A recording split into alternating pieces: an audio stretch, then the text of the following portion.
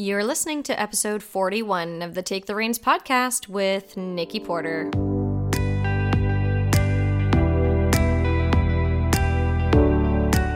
Welcome, and thanks for stopping by. You're listening to Take the Reins, a weekly personal growth podcast for horse owners. If you're invested in becoming the best version of yourself in all your relationships, both human and equine, this is the spot for you. Through our conversations, you will learn how to become a stronger communicator, leader, and deepen the connection you crave both in and out of the arena. Horses have an awful lot to teach us, yet very little of it actually has to do with horses. They reflect back to you who you are emotionally, physically, and energetically. They are a mirror to your soul, and it is time to take an honest look at who you are and who you want to become. I can't wait to connect with you, so here we go.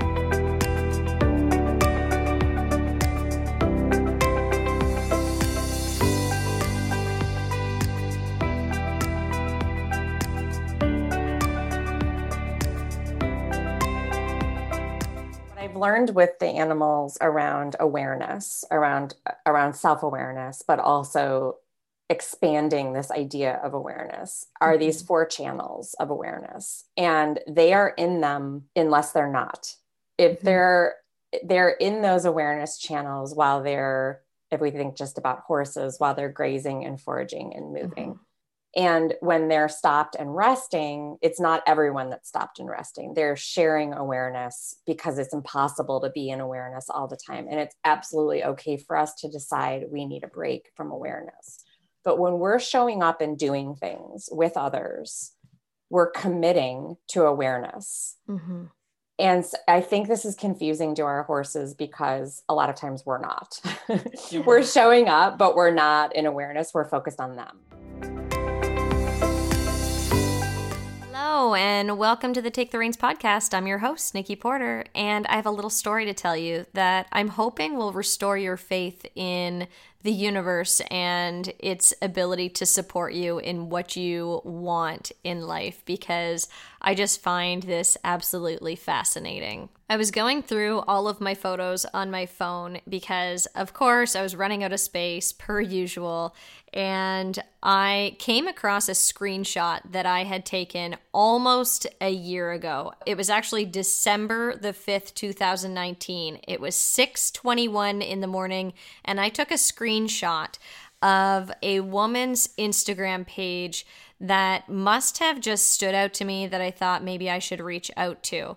Now, a lot of the times when I do things first thing in the morning and I'm not actually up, I'm just kind of laying in bed, it happens and then I forget about it because I either fall back asleep or I start on with my day and I just kind of, release it from my to-do list. I screenshotted this lady's profile, and then it wasn't until I think it was probably 2 months ago now that I finally reached out to this person, and it was based on a whole other experience where they had come up. So very interesting. I had come across them and thought they were someone I should connect with, and then, completely forgot about her or my intentions to connect with her. And then through other sources, she was brought to me again, and I did finally reach out, and that is how this interview came about. And I'm even more excited to share with you that this is just the start of my work with this lovely individual that I have the privilege of interviewing on today's podcast. And I can't wait to share with you what we have in store for you together. And as it takes more of a form, then I will definitely be sharing more details with you. So stay tuned for some really exciting things happening here with both myself and my interviewee, Beth Killow. Now, if you have not heard of Beth, I am so thrilled to be the one to bring her name to your ears for the first time, because she is someone that you're going to want to follow. Her work is phenomenal. She is the head cowgirl and owner of the Circle Up Experience. She's a lifelong cowgirl writer, professor, and licensed psychotherapist. Beth has 20 years of experience working with people to awaken their innate leadership gifts so they can live and work with more authentic relationship and connection. Beth is a seeker and a truth teller who brings heart and humor into her work. She is gifted at finding the one question that needs to be asked and using her cowgirl courage to ask it. Beth owns Take a Chance Ranch in Morgan Hill, California, where Circle Up hosts workshops. The ranch also hosts women's events, recovery groups, weekly meditations, horsemanship events, and art programs. Beth and her family live on the ranch with their ever-growing family of animals who support her work. And I encourage you to find Beth on social media. She is on Instagram at the Circle Up Experience.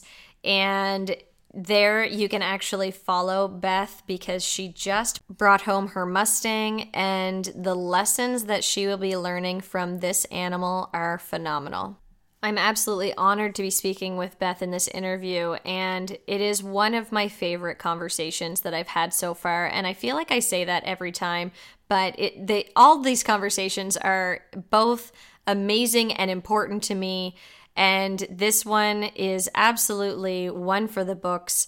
And my favorite part is that Beth and I dive deep into the piece of awareness, which has been a topic of interest of mine for quite some time, but definitely a topic I've been diving deeper into here on the Take the Reins podcast. So I hope that this interview resonates well with you. And if it does, make sure you reach out to me and let me know what you think of it. And really, the way that you can help support the Take the Reins podcast is just anytime you hear something that resonates with you, that you feel like you've gained at least one thing from, I'd really appreciate you just sharing it with a friend, even just through conversation. This doesn't even have to happen over social media, but when you share about the Take the Reins podcast with your friends and family, you help it sustain life. So I greatly appreciate it, and I sincerely hope that this interview helps you as a horse owner and a person to grow and become more aware. Here's my interview with the one and only Beth Killough.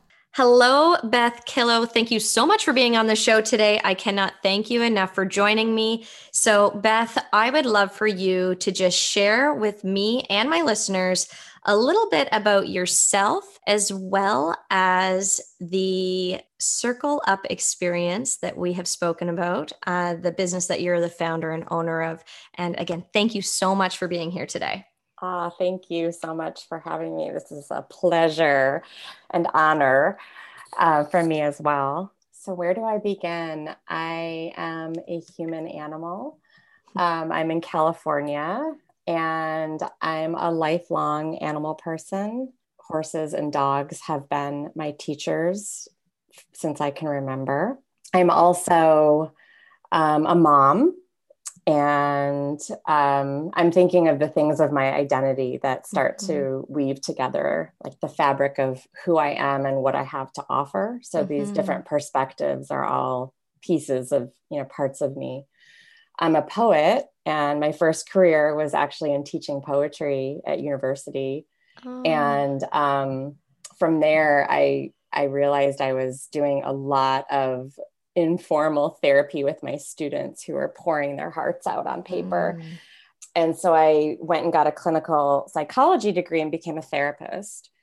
And I practiced real traditionally, in an office for over a decade. And all the while, I've had this parallel path with my animals, and I've sought out teachers, experiences, trainers, who help with the the tactical things we do with our animals, right? And for me, I've been working with border collies and sheep herding since I was 20, and so that was a main focus for me.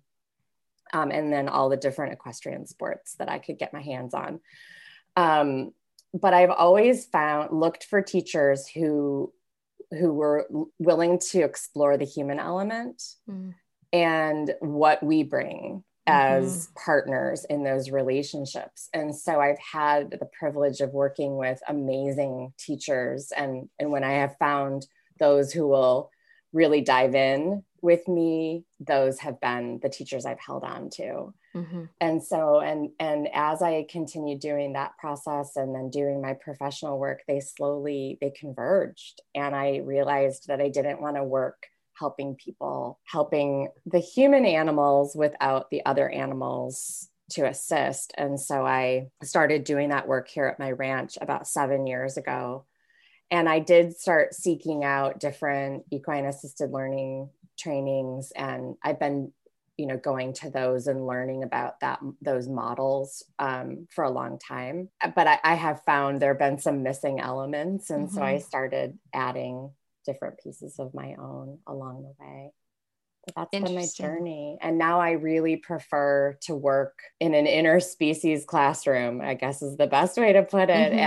And to do that experiential learning. Sometimes it's psychotherapy. So I still do that work. I'm a trained trauma therapist, but I do a lot of work with groups and trying to help people understand how to stabilize their own leadership so that they can be better partners in their work lives or in their home lives, and that they can also build healthier herds with each other. And so I work with a lot of corporations and do big culture building experiments, I would like to say they are, where they really get to create the culture of their own herd. We know as horse people, every herd has its own tone and feel. They're not all the same. And depending on the values of those herds, there's some basic elements though that make sense to groups of mammals.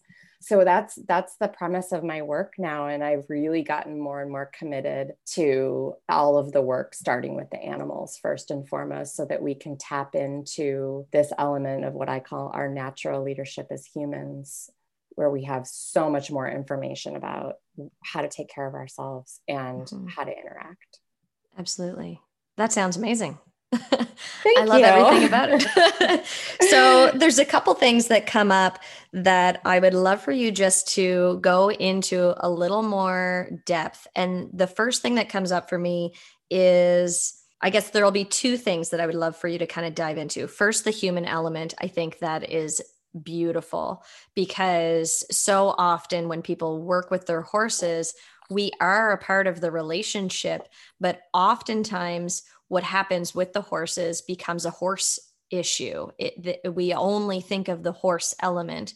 And so I kind of use the idea of sending a horse off to training where, this is what's happening with my horse. I'm going to find this trainer that I really enjoy. And I'm not knocking sending your horse to a trainer, because we had horses sent to us, but we have that idea that the horse will go away and then it'll come home and the relationship will have changed and the dynamics will have changed. And then, but the piece that was missing was the human element to the relationship. So while that horse was off for training, what was the human doing in order to really facilitate that change? And we need to be concentrating on our training just as much as sending those horses off. So I don't know if that's where you go with the human element, but that's exactly what came into my mind as you even just spoke the words. I was like, oh gosh, it's so good. So the human element, if you want to speak more about that. And then the other part is the human animal. And that is not a phrase that we hear often. So I know that it'll kind of perk the ears of some people and some listeners and go like, what is she talking about, the human element or animal? Why is she referring to herself as an animal? Or why would she be referring to business corporations and groupings of people as a herd? How does that work? So that gives you probably 45 minutes to speak. Right.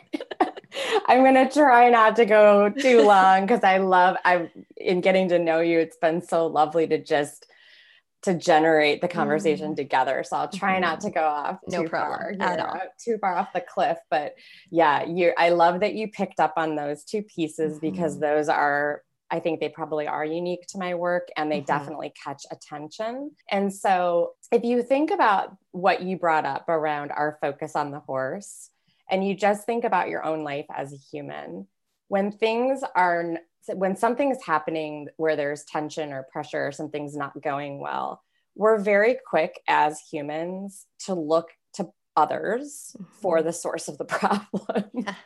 Not just our horses, but just in general, the whole idea of self-reflection and ownership of our part of what's happening is, we have a quick instinct to guard ourselves and look for what's happening outside of me that I need to change. Now, I'm going to interrupt for a second because do you feel like, and this is just something that popped up for me, is this almost goes one extreme or the other with this? You're either like all blame and oh wow, this is what's happening, or you throw yourself completely under the bus and you're like, oh, it's all my fault, and I never listen, and it becomes a story around shame and blaming yourself the same way. Does that make sense? Yeah, it totally makes sense. I think there's a gender piece here, and I think that females are more likely to take on that self-blame piece.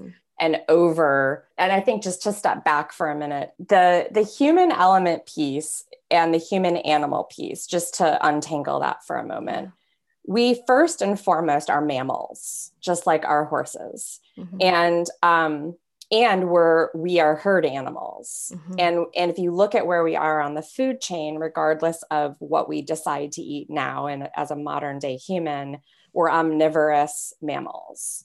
And so we have to start thinking about ourselves and orienting ourselves around what that means and how our instincts and our hardwiring, which are ancient and still fully intact, are informing what's happening inside of us at any given moment, and how we're interacting, even if we think we're interacting differently.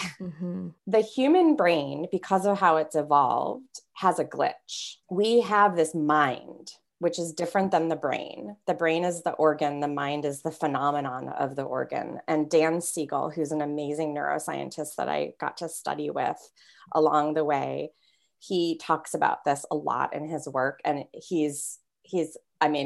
I'm going to just butcher it right now, but I'm going to try and then hopefully point people to the right direction to dig deep. His work is dense and really rich. But what he talks about around the mind is that it interferes and interrupts the functions of the brain. So this human element and this human animal, our brain is doing and our body is doing what it does on an instinct level all the time. But our mind can create thoughts that interrupt what our body and our brain are trying to tell us. The reason we love being with our horses is because, I believe, they actually ask us to integrate those. We don't have to give up one or the other. And it actually helps us feel more alive. And the reason I start all my work with people, whether they're horse people or not, is to wake that animal up so we can use its information. And so the human element is not just our thoughts, it's our entire human mammal experience. And it exists in the body and instincts in our nervous system, our thoughts, our emotions, our stories, and what we're doing with our body. And it is like our instrument. And our job in being more self-aware is just tuning that instrument so that we're picking up those signals as accurately as possible. And if you watch your horses and you look at their ability to move away from pressure and then stop moving away from pressure, they are so precise about where that pressure begins and ends. Because they're trying to conserve energy and protect themselves and stay together. Like, they have these core survival mechanisms. We have those, but our mind, our thinking brain that judges and blames, and it interferes, and that's the glitch. And we're used to believing it. What that does is just, it throws us off the rails. It's not that the mind doesn't do amazing things. And this is the funniest thing about my work, because I'm a poet, and I could probably be in graduate school the rest of my life just learning, or in programs, or I devour information and learning. And I always have, like, a really good brownie, like cookies, like just give me more.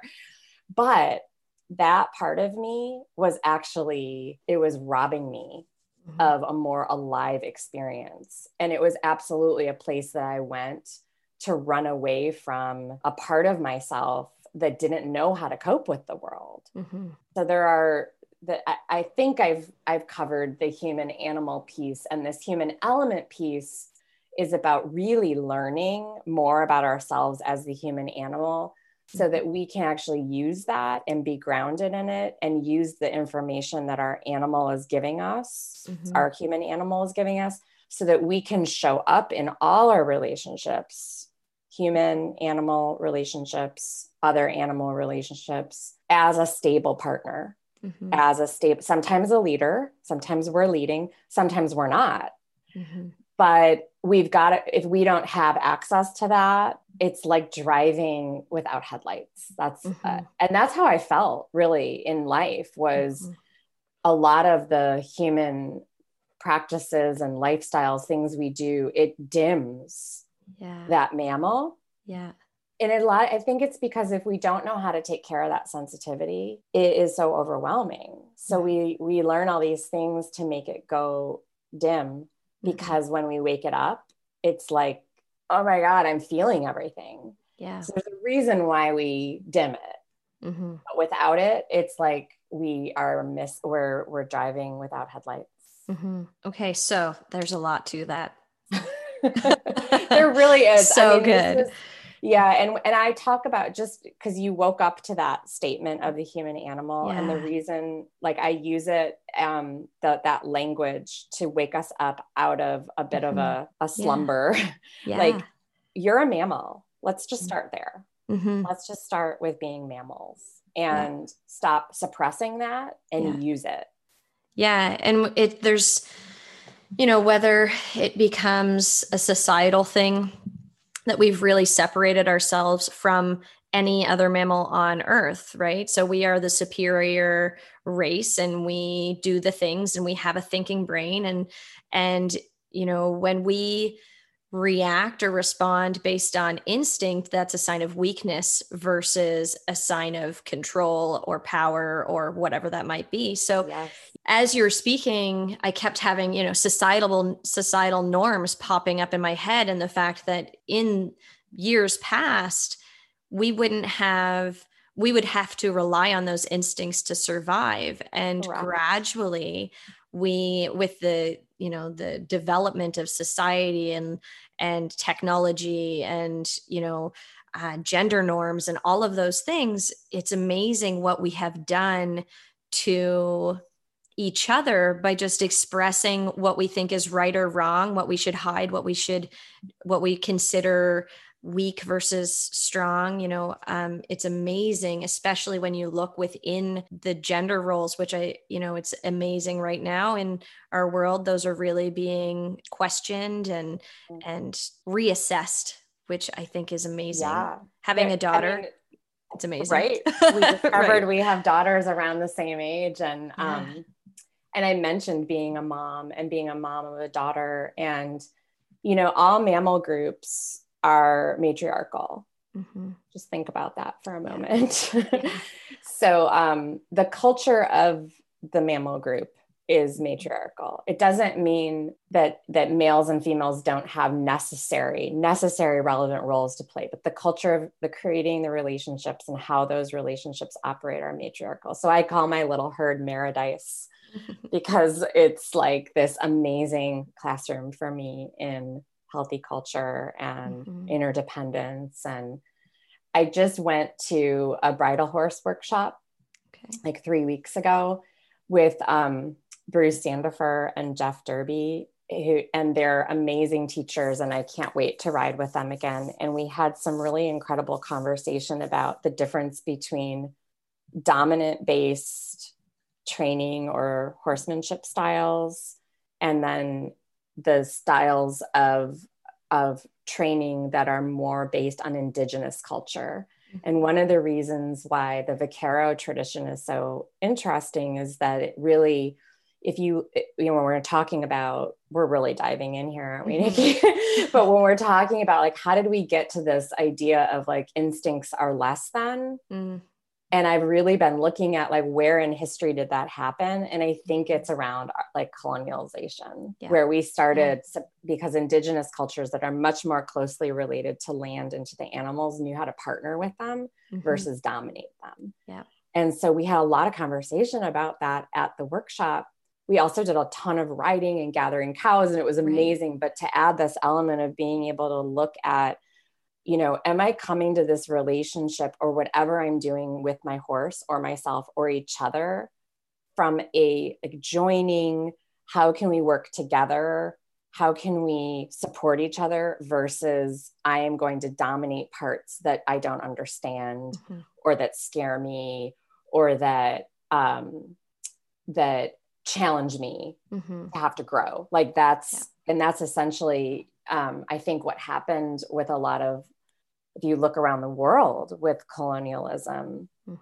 So, and a lot of our training practices are based on colonial cultures versus indigenous ones. Yeah, absolutely. Okay. So I'm going to bring it back for a second. Good idea. I love the conversation, but I want to bring it back for a second to when we're thinking about that human element and thinking about our instincts. When I think of people working with their horses and we're speaking about the mind versus the brain, oftentimes you'll hear people, and this is what we're taught is the natural learning curve, right? So when you're really having to think about it, and then when you develop feel with an animal is when you're no longer thinking it, you're feeling it and doing it.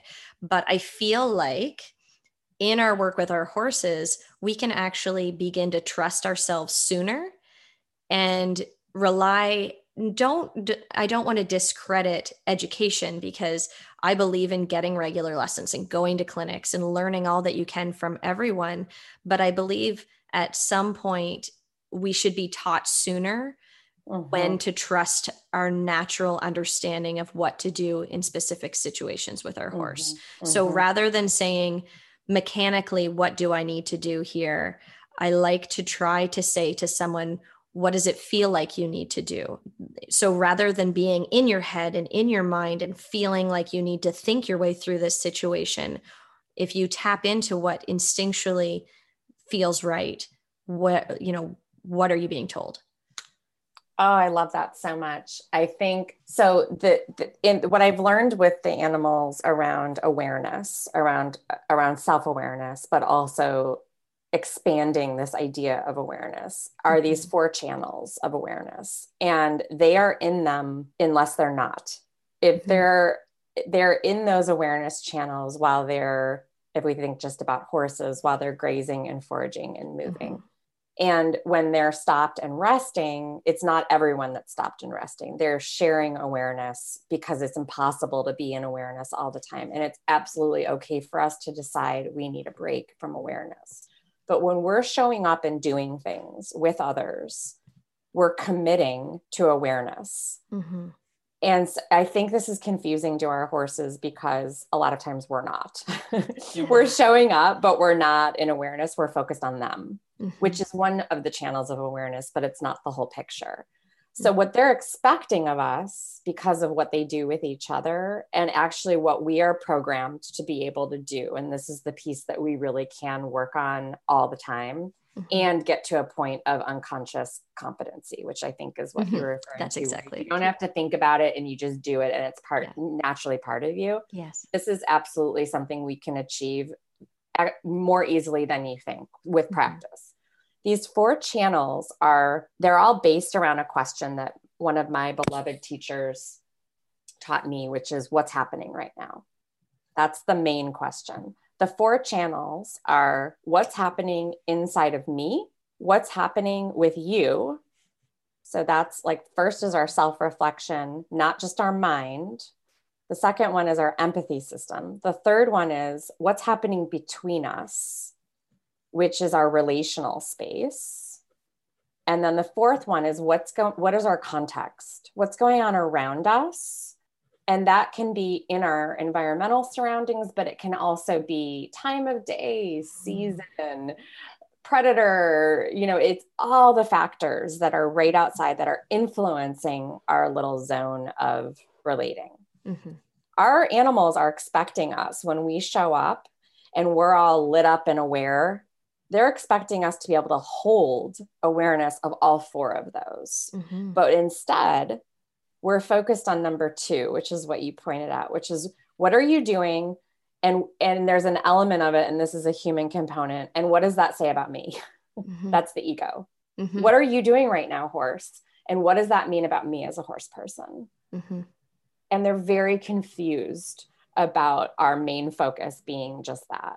Mm-hmm. So this first component of being able to look at ourselves as a mammal and think about what's going on in my body. What am I doing with my body? What are my arms doing right now? What's happening in my mind? What kind of thoughts are going on? What's going on in my heart? Do I have some heartache or anger, or what's like in my emotional system? Am I hungry? Like, have I forgotten to breathe and move? Like, am I frozen? Am I in kind of a freeze state? And we want to expand that and start to go beyond just the mind and start to think about the body and what our instincts are doing right now. Am I in a little bit of survival mode, even though I don't need to be? Because we're often holding more tension in our bodies. So we're like, oh, my horse is bracy. Hey, have you been breathing? Mm-hmm. Are you bracy? And what are you bracing against? And so we skip over that one. And it's not that we can just dive into awareness channel one. The expectation of our animals, if we're showing up, is that we're actually going to be able to do all four. Yeah. And so we've got to practice doing that.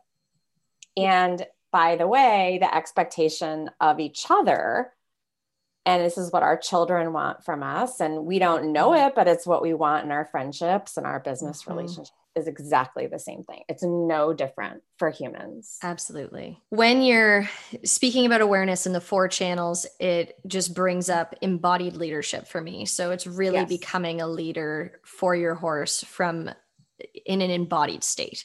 Yes. And it's so important to ask those questions and to feel into it versus, are you handling your horse in a habitual way versus a responsive way? Oftentimes I'll see the habit of people that are just new to horses. They will hold their horses anywhere they're leading them. They're holding their horse really tight because they're so focused on controlling that animal. They're not responding to them and what the horse is doing. They're just thinking, what's my job right now in order to keep this horse where it needs to be and myself safe. And it's very habitual. And somebody told me I need to lead a horse by physically doing the thing. So it's interesting when we become more embodied. Dominate. Right. Yes, exactly. So we become more embodied. We can begin to work with them from a much more aware, conscious level. And it's amazing what happens when they can feel that from us. And all of a sudden you have horses that are relaxed or letting down in situations that they would normally be very tense in. So it's very cool. When we do a program called Horsemanship and Heart. And so this is for horse people that are wanting to learn the elements of natural leadership and work on that with their horses on the ground and under saddle. And one of the exercises that we do is working on leading. And horse people roll their eyes and they're so annoyed because of course they know how to lead their horse. But we do it with like a piece of yarn or even thread. Like, so you can, it's realizing it, and it is for the horse because they really appreciate the influence versus the control. And there's such a big difference between trying to overpower and actually building a relationship of influence.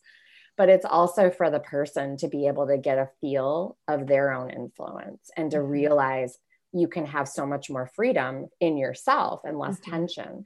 and start to break some of those habits. Because a lot of us were taught to lead our horses at the halter. Yeah, like gripped, Yeah. And so we're white knuckling it through the relationship. And the horse is so confused because they are like, I really want to be with you. Like, haven't we already figured that out? Yeah. I love you. Yeah. We're a team. And meanwhile, or we've flooded that relationship so much that they're, and we end up flying a kite, where you have a horse at the end of a lead rope and they're explosive because of our tension. And we've built a pattern around that. Yeah. So when we lead with just a piece of string around that horse's neck and realize that that's how sensitive, and what we'll do is actually have people do it with each other so that you can see you have that sensitivity, you can feel like, and we'll do it blindfolded. So you can realize, where the person's leading you with the lightest touch, just by presence. Yeah. Just by your own presence and tuning into that. And so when we realize that we have that, it helps us to have faith in using that with our animals. Absolutely. I think that there's like a doubt that we don't have that. Yeah. Yeah. But have we been taught to doubt that? We've bypassed it. So if you don't have experience using something, it's likely that you doubt it. Yeah. Because you don't have any competency around it. And unless you have, like, you're just a protege and you have these like virtuoso moments, right? You don't have any data. We're data driven. We're like, our brain is, as in our survival brain, it's like, where's the data that tells me I can do this thing? Right. And so we have to have a few experiences, often not as many as we think, but it's usually 7. Actually, that's kind of the magic learning number. But we usually have to have a handful of experiences before we start to build our self-esteem. That's really what it is. It's just building our trust in ourselves. And when we have that, our horses trust us. Yeah. Oh, it's so interesting because all of my conversations over the last, I want to say month, feel like they're leading to either a conversation around awareness or a conversation around trust, and that trust in the horse and creating the connection, but it always comes back to the trust of the self. So, if you have problems trusting others, whichever, like, it's a true reflection of what needs to be worked on personally. And I think the horses are such an amazing teacher of that because they give you immediate feedback. Yeah. Like, no, I used to be a teacher and that was what I struggled with, was immediate feedback, because I had all these other things that I was responsible for and I had to do. And, I couldn't be right there all of the time to give immediate feedback. And that's how you become an ultimate teacher. And we have that in our barns and in our pastures. We have that amazing teacher. And it's interesting because you and I have had this conversation already, and remind me, I want to come back to awareness fatigue, but I wanted to speak about this first because I think it's really important. So we've spoken about the equine facilitated learning or the equine facilitated education. And really my main focus is on people that own their own horses that aren't getting to really benefit from this, or the same ways that these people are coming in and they're going to these programs and they're having interactions with horses through equine facilitated learning. They've never even stepped foot next to a horse. They've never placed a hand on a horse before. And there's these experienced people who have had horses in their lives, and we haven't been able to connect those same benefits to owning horses to actual horse owners. It's so true. And I think it's, going back to finding people and groups and models that are helping us to achieve that, because I think that that's something that it's just been out of our consciousness. It's been out of our awareness that is a component that we can have. And it's, again, back to, if you think about like equestrian activities, a lot of them are competitive based. And so they often get very focused on the task and then bypass the relationship. And so, and that's a lot of where that learning can be. Yeah. And so we skip that. And, and if you look at a lot of the competitive, and I don't want to I'm not judging or criticizing in any way, but just the practices, I think, have to be incredibly efficient because of the stakes that, the high stakes. But they're very much about winning and about the thing you're doing. They're not about how you're doing it necessarily, unless that's of value to the rider trainer team. It's just not. And so it bypasses that. And then that's been part of a culture problem in the equestrian community. Even if you're not a competitor, it trickled down into just training in general. Absolutely. Everyone's got a competitive, but what would it be like in the show ring kind of mindset? Yeah. And it's interesting too, because if you were to ask a question to any horse owner, they often answer with that knowing. They answer with the knowing of what their horse has brought into their life. They love the connection with the horse. Their horse is their best friend. They know the answers, but the practice isn't always in place. Yeah. So the awareness around how to truly facilitate that connection and that love and that place of personal growth that our horses offer us. So when I come back to it, I'll tapped on something there. Okay, go for it. Well, the place of personal growth, and I've learned this as a therapist, but also as a person in my own healing process and my own story of awakening. And what we talked about around one of the reasons why we dull and numb our sensitivities is because when we wake them up, it's very painful and we don't know how to cope. And so when you try what we're selling here, Nikki, you and me, is this idea of personal growth, and it scares the crap out of a lot of people. Yeah. And so if we can focus, it's like we get these little secret benefits of relationship and authentic connection with our horses, but we don't have to really open up, and I think that it's not it really scares people. Our own pain, whatever is in our story that we haven't healed, our own trauma, and also having to be inexperienced at something so basic. I know how to do relationship. Don't you know? Right. How can you not? You've been in a relationship since the second you were born. I know, but I think that, it really is well, why are we bypassing it? Everything we're doing things for a reason. One of my teachers said, people always make sense unless they're psychotic, they make sense. And so our behaviors make sense. And there's a reason why we're running from that. Yeah. And not everybody has the courage, desire, inspiration, or rock bottom to decide that they are going to build themselves from the ground up. Yeah.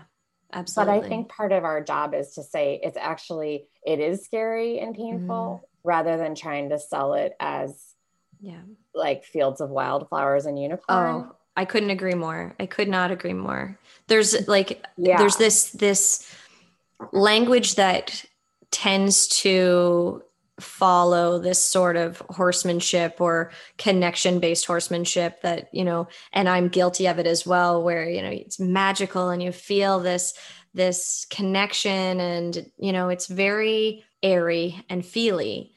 But I try my best to make sure that as I'm having these conversations or as I'm connecting with the people who I work with or my audience, that I make sure that I communicate the struggle. Yeah.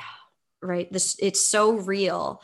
Yeah. And a lot comes up when you get deep. And I remember the very first time I sat in a pasture, I think it was 2 years ago, 2 years ago, 3 days ago. I had a memory come up on my Facebook. It was 2 or 3 years ago. And I remember I sat during a guided meditation in a pasture and I just bawled. And there was no, I didn't feel there was an emotional trigger. I wasn't holding on to trauma that I knew of. I wasn't sitting and working through something big in my life at that time, but it was the moment and the horses and the guidance through the meditation. And it's amazing what comes up and what you absolutely have to work through if you plan on meeting yourself on the other side. Totally. Right. And truly knowing who you are and finding that trust and that personal connection that's there to be grasped. We do a lot of running from it. And I mean, I still find myself doing that. I struggle with the struggle, you know, and I think it's important to keep sharing about that because it's okay to struggle with the struggle and to find people that are willing to be open about that. And also to share that as you struggle with your own struggle, that there can be relief on the other side, especially if we're supported. Yeah. And it sounds like you're supporting people in such a lovely way. Trying. It's so exciting. I had this experience 3 years ago where these Thai monks, these Buddhist monks, they have a monastery down the street from my ranch. They moved in within like 3 days of when we did, which was so weird. And then we had this incredible encounter in the hills walking where we came across a peacock, like this like free range peacock.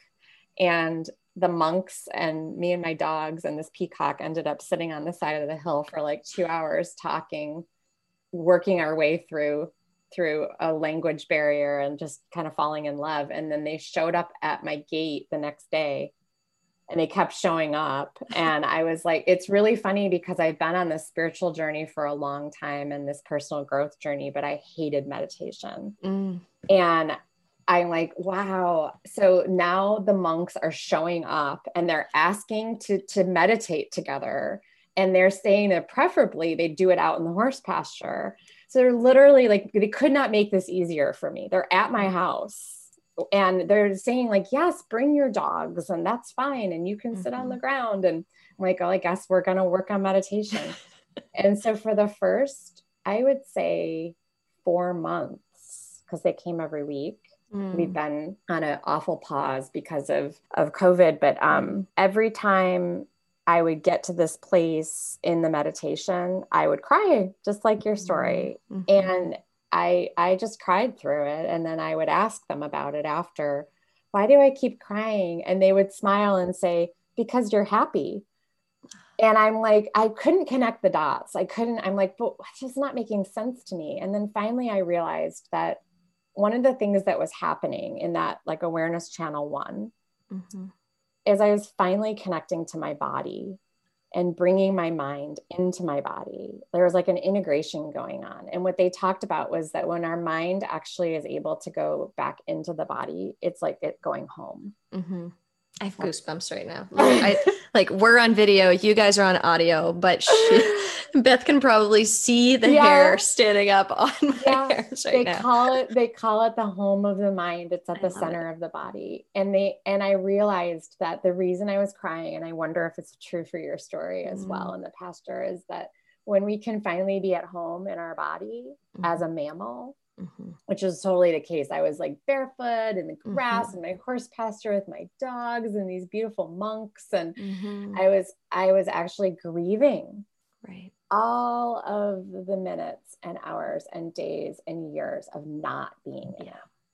And it took me like 4 months of like in that space of just, I would like, oh, here the tears come again. And their answer was like, because you're happy. It finally started making sense. I was like, and they really do keep it that simple. I'm like, right, I'm happy. And I have not been happy in my body and known how to be at peace and just in a settled place and stay there. And that's a thing to grieve. Absolutely. Wow. Yeah. There's a place for me to reflect on. I'll get back to you on that. Okay. But yeah, that's amazing. I love that whole story, and it's the second time that I heard it, and I love it even more right now. So, I was thinking about your story from this morning and that you got to send it. Because I didn't tell you about encountering this peacock. I don't know. So when you told your story this morning about the birds, I was thinking, so they stopped you from your... Oh, it was incredible. So this morning before I came on the interview with Beth, I went, and my friend Izzy and I decided we were going to go for a walk. And so we decided we'd go to the bird sanctuary. I live less than a 2-minute drive away from this bird sanctuary, and I could count on one hand how many times I've been there. And every time I go, it's an incredible experience. I don't know why I don't go more often. So we go and we have birdseed or like sunflower seeds. And we only got probably 200 feet into our walk. And there's a woman sitting on a bench, and you can tell how peaceful she is. And then we see all of these animals. There's like squirrels and chipmunks and these little chickadees and blue jays, and they're flying everywhere. So we just sat down, and these guys actually walked up, these older gentlemen walked up behind us, and they were laughing and saying, "You look like you're meditating. Are you like," and started kind of poking fun a little bit. And I said, "This is absolutely exactly." We were just speaking about meditation in the car on our way to this experience. And then we sit down, and we had squirrels crawling on us. We had these chickadees landing in our hands, and we were watching the squirrels fight. And like, it was amazing. So then I look at my watch, and I was like, oh my God, I have an interview in 20 minutes. Like, I need to get out of here. But it was one of those incredible experiences where you're sitting and you're experiencing it with other people, and you understand the appreciation for just the connection, not necessarily even the connection together, just to nature and these animals, and they're interacting with you. And then you look around and you're like, oh, this is such a great shared experience right now. It was pretty amazing. There's all your awareness channels right there. Yeah. And when we're in them, it's, and the animals will often light them up. And so we want to look for opportunities to do that with our animals and around our animals, and just practice. Okay, so what am I experiencing, and what is my friend experiencing, or this chipmunk, or and then, wow, what's happening between us, and what's going on around us. And it's the human mind is going to attach story to it and beautiful language and all of that. But just the awareness of being able to weave together those awareness pieces, just to see it. So that's when we start to have these incredible, meaningful experiences, because we're noticing things. Oh, absolutely. And how cool would it be to start to interact with our horses with that same, it was like childlike wonder when we're sitting there and watching these squirrels like crawl on us, and the birds land in our hands, and to interact with our horses with that same amount of awe and wonder and appreciation. Like that's what they want. A transformative experience. That is what they want. Yep. Okay. So I want to just touch on, we spoke about the awareness channels, and you did speak about the fact that, this is how our horses would like us to show up, is really being in tune with all 4 of these awareness channels. But you did briefly say, now we're not expected to be that aware all of the time. There are times of break. Now, as soon as you said that, your term awareness fatigue came to my mind, because I immediately thought of the exhausted mother who just, like, I even have goosebumps just saying that, because the mother who never feels like they can have a break from having that heightened awareness, and that sense of trying to keep everyone safe and everything pulled together. But I feel like the missing piece for her would be that the personal awareness. The herd is the missing piece. Okay. Yeah. And enlighten me here. Awareness of realizing I need to rest, and I actually have someone that can support that. So it's actually the missing piece is that awareness that it's not all her responsibility. Correct. Okay. Yeah. We've bought into the myth, and that's how we've set up our neighborhoods and our schedules. And I think it's a huge component of our epidemic of postpartum depression and anxiety. Because what's happened in the female brain has been transformed by pregnancy and birth. Yeah, it's a different brain. There's so much data around this. We have a completely different experience of ourselves in the world once that process has happened, and so we become more vigilant. Our awareness channels are like on, but we have nothing to support it. Right. So then we never feel like we can come out of that awareness. Yeah. And it has to get, baton has to get past a lot. And so, and I'm having a bit of a moment, Beth, just so you know. What's your moment? Well, just thinking about the experience of being a mom and those first few months of being, you're never actually fully, like if you think of rest in general, but literally sleep, where Yeah. you're never getting into a full sleep because you're always on. My husband's fantastic, but he has never had to get up in the middle of the night with our daughter because I like it's like a trigger. Like Yeah. it, even now she's 7, and if I hear her Yeah. whimper, I'm awake and I'm there for her. So as a mom, it's very interesting Yeah. to think of the fact that I've never trusted that he will wake up and be able to attend to her. So I've been on for 7 years anytime she's present with me, Yes. and even And not. that is a fatiguing experience for a Yeah. mammal. So I just had a colt, the first baby that I bred Yeah. my beloved mare, Sally, who's the matriarch of my herd, and she's my leadership coach and just amazing partner. She's taught me so much about female leadership. Mm. And so she had a baby, and it's been this incredible experience. And watching her mobilize the herd and their different roles to take care of her baby and how quickly that got up and running blew my mind. And Wow. I had so much grief over my own motherhood process and how, like, I'm having a moment too, even talking about it, Right. especially as, yeah, I'm like, this is so messed up, like Yeah. our system of how we do this. And it's not like this in all human culture.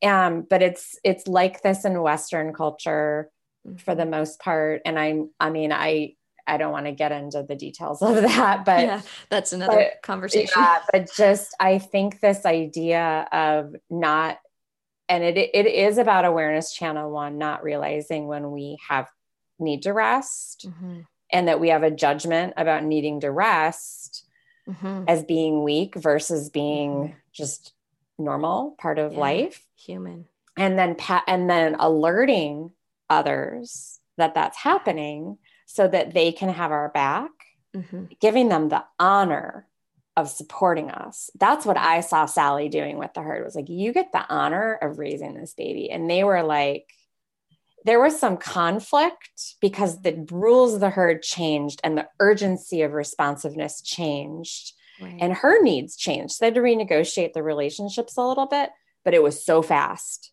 Mm. Like the feedback and the way they communicated about it. And then, they took on these roles. They haven't given them up. It's 2 years later. They're still raising that colt. And he weaned himself. Like it did not intervene with any of it. I've just let the herd handle it. Right. And she's pregnant again. So I'm like, let's see where this goes. I'm just Yeah. but I have a very multi-generational herd. So I have different ages, and looking at how they step in to Mhm. share awareness Mhm. throughout the day. I watch them all day, how that awareness shifts. Yeah. There's one horse I call her the queen of awareness, Rosie, so gifted at picking up on every little change. So she definitely, that is her leadership gift. But even Mhm. Rosie lays down and rests and gives it Right. over and throughout the day. And How many horses are in your herd? so I have 5 right now. I'm usually at like a 8 to 10. I like that number here with like the Yeah. size of my property. So I have a new horse coming. I adopted an untouched Mustang. So I'm going to get her in 2 weeks to learn with her and from Mhm. her. And then I have a baby on the way. Oh, So, how but I exciting. sometimes will take on friends' horses for a period with like a Mhm. baby and a foal or something. I'm in the midst of over the last 2 days because I'm like doing this in between while I'm running and doing chores and then Yeah. coming back. But I've been listening to Elsa Sinclair's Yes. episode with Warwick Schiller on his Yeah. Journey On podcast. And I have heard of Elsa, but I haven't really gone into her story until now. And I started like searching for the movie last night and diving Yeah. into it a little deeper and telling my husband about it and getting excited. Told one of my students who's like so invested in horses, told her about the movie last night. And I was like, oh, I have to watch this. I absolutely have to watch it. So It's it's amazing. I watched it the Taming Wild movie. Yeah. Yeah, I watched it like, and then there got to be part of like a Q&A with her, which was really cool. So I was exposed to her work, and I've always had the desire to do a Mustang adoption. So I'm really excited to go through that process with zero expectations of where we're headed. But Warwick and Robin are local and have become friends. And Robin actually went through my training program. Oh, wow. Yeah. Yes, so you and I have spoken about that actually. Yeah. Yes, that's right. That's great. The natural awareness or the natural leadership awareness questions at a clinic like a week ago. It. Yeah. That's awesome. It's really a game changer for horse people and to realize that there are times we don't have to show up in awareness and we're not up for it. And that's okay. Like but we want to change our expectations of what we're doing. Yeah. Well, we're not. Yeah. Yeah. And that's right. So, and that's okay too. It's like, well, yeah, if I'm not really able to show up, I'm going to rest for a while until I am. I'm not going to demand anything of others unless I'm going to ask them, hey, would you partner to just lead me? Yeah. And sometimes I do that with my animals. I'm like, I'm not up for being in a leadership role. I'm not even up for like partnering in awareness. I'm going to rest and I watch them show up for me. Yeah. But I know we're doing that. Yeah. So you're aware of your awareness. Your awareness. Yeah. Yes. And they are too. And I think that's what makes it safe. Yeah. Absolutely.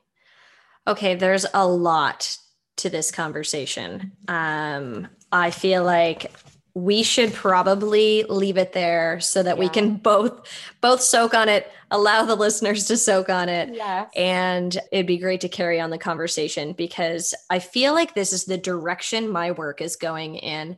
Every time my husband and I teach a clinic, this is where I can't even help but go with people. Yes. And I'll sense when somebody's kind of ready for it. And so we're supposed to be teaching obstacle work with horses, but it's like the perfect opportunity. So I'll like sense whether somebody's ready and I'll kind of like take them off to the side. Yeah. And my husband's looking over and going, are you on task? Like, are you doing what we're supposed to be teaching? Like, is the person you're working with on the same page as us essentially? And I'm like, we got a little waylaid. We're a little out to left field right now. So you're going to have to just bear with us. We'll catch up later. And when you do, it'll be so much better. Because it is so much better. Yeah. Whatever the bypass was that you're sensing is needed there, trust that 100%. Yeah. It's so much fun. Oh my God. I love that the courage to go there is what we need from each other. Mm-hmm. To urge each other on. Like hearing this from you, it gives me courage. Awesome. To keep going. Yeah. So. Okay. Well, let's end it there because this has been a beautiful conversation and I appreciate you being with us so much. It's been such a special hour. It's been an hour. Look at that. Right on the money. So thank you again. I can't say thank you enough. And I look forward to speaking to you again. Thank you.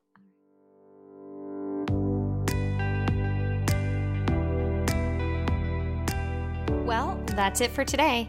Thank you for choosing to spend your time with me. I hope you enjoyed this episode, and if you did, please leave a review and share it with your friends.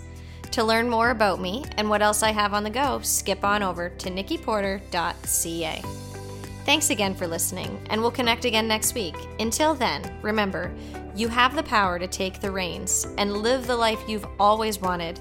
You just have to step into the arena with an open heart and an open mind.